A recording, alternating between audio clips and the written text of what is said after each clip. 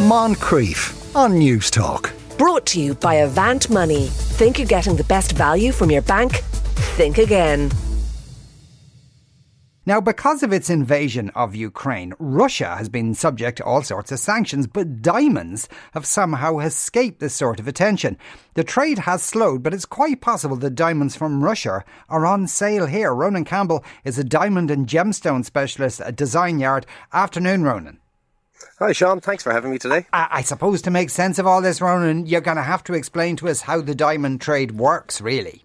Yeah, well, it's quite a large industry, and there'd be quite a lot of powerful players involved in it. So basically, diamonds would be dug up out of the ground in many countries all around the world, and then shipped to different diamond cutting centres around the world, like India or Antwerp, and then from there on, sold off in smaller batches to either individuals or retailers around the world. Right, okay. Now, a lot comes through Antwerp. Would Antwerp be a huge hub of this kind of business? Antwerp would be very, very large, especially for Europe. But India would be a global leader at the moment. They would do, 2/3, if not larger, of the diamond cutting in the world. So that's where the issue seems to arise, mainly with Russian diamonds. Right, okay, so when you get diamonds, Ronan, can you be 100% sure, or do you know at all where they were dug out of the ground? You can know to a certain extent, but you can never be 100% sure. The main issue with the Russian diamonds is they're still taking up the largest diamond exporter of rough stones in the world, but the majority of their stones go to India to be recut. And the problem is, once they land in India and are recut, they're then reclassified as Indian diamonds. So they're no longer Russian diamonds. So Alarosa would be one of the biggest diamond mining companies in the world, and they were actually sanctioned by the US government in February, but through loads of different loopholes, they're still able to crack on and operate. Right, okay, but going through Antwerp, there seems to be some puzzlement as to why, as I understand it, the government of Belgium aren't against imposing a ban on importing Russian diamonds. Would they be that dependent on it that they might be scared they'd lose jobs and the like? Yeah, it's certainly a massive player in the industry, and even at the kind of larger diamond, the global kind of meetings that they would generally avoid bringing up the Ukraine war and talking about the Russian thing because they'd be vetoed by other members in the groups. But there are simple ways to, dig into it a bit further with wherever you're buying a stone. Generally, the larger kind of stores wouldn't have as much knowledge, or the salespeople mightn't have as much knowledge. They mightn't actually even care, to be honest. But if you go to a smaller independent jewellery maker, they would have a much closer tie with their either diamond dealer or diamond manufacturer. So they'd have a lot more kind of background knowledge about where stones have come from, and they'd be able to reassure you a little bit more, I would think. Yeah. So essentially, at the end of the day, for someone like you, it's like the next person back up the chain. You just have to trust them. A lot of it is trust, yeah. Like, for instance, I've been working with a very small group of diamond manufacturers for over 20 years. But I would be contacted daily from different manufacturers in India or around the world, and they'd always be offering you better prices or better situations. But I just won't deal with them because I don't have any knowledge on their background, where they're sourcing their stones. Whereas with the small group that I would deal with, and a lot of smaller independent jewellery shops would deal with, they would have a lot more knowledge, and they just know the people a lot better. We're more kind of friends, and a lot more trust involved. And that might be having a stone lent to you, or asking them deep down where that stone actually came from, which mine it came from.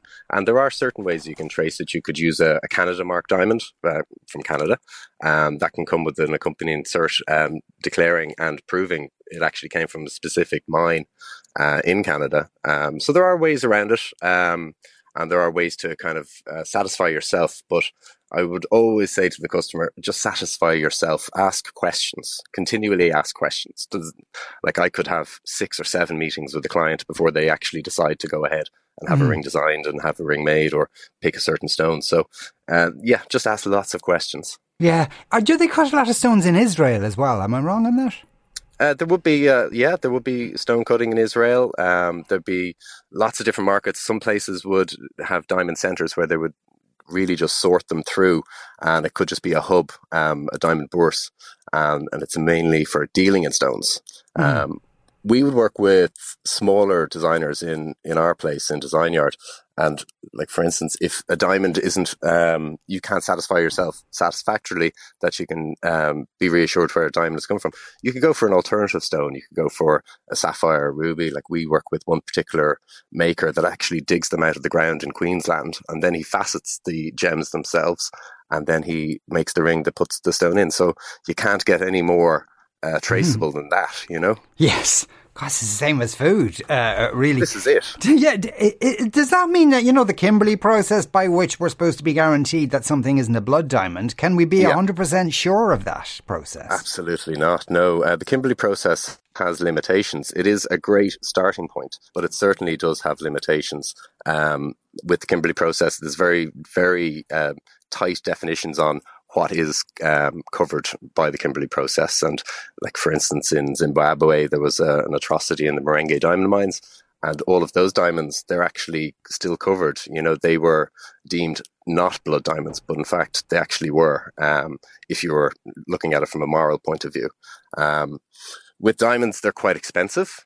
So everybody, especially if somebody is buying one, especially if it's a young couple, they're always price conscious. So a lot of the time, they will go for the cheapest option, and that generally comes with its own limitations, as in, the cheapest is not always the best. Yeah. Similarly, like, the most expensive is not always the best. But I think dig deep, ask lots of questions from whoever you're dealing with, whether it's me or whether it's another store or some of the larger big chains. If you don't feel confident on the person behind the stone that's selling it to you, or if they can't back it up and tell you where the stone has come from originally, just walk away. There's somewhere else you can go. Yeah. Mike, one of our listeners, somewhat cynical about all this, says, why are diamonds so expensive? They are not rare, and there's no shortage of them. They should be so much cheaper. They should be. But they are actually very, very rare, and high quality stones are rarer than anything else. Yellow diamonds, you could get one usable yellow diamond out of 10,000 yellow diamonds. They are particularly rare, but I can understand where he is coming from. Ronan, thanks a million for speaking with us today. That was Ronan Campbell there, a diamond and gemstone specialist at Design Yard. And isn't it interesting, though, that the whole Kimberley process thing, plus also, Russian diamonds. You could be, if you're looking in the market for buying a ring or something around, you might want to think about that. Moncrief. Brought to you by Avant Money. Think you're getting the best value from your bank? Think again. Weekdays at 2 p.m. on News Talk.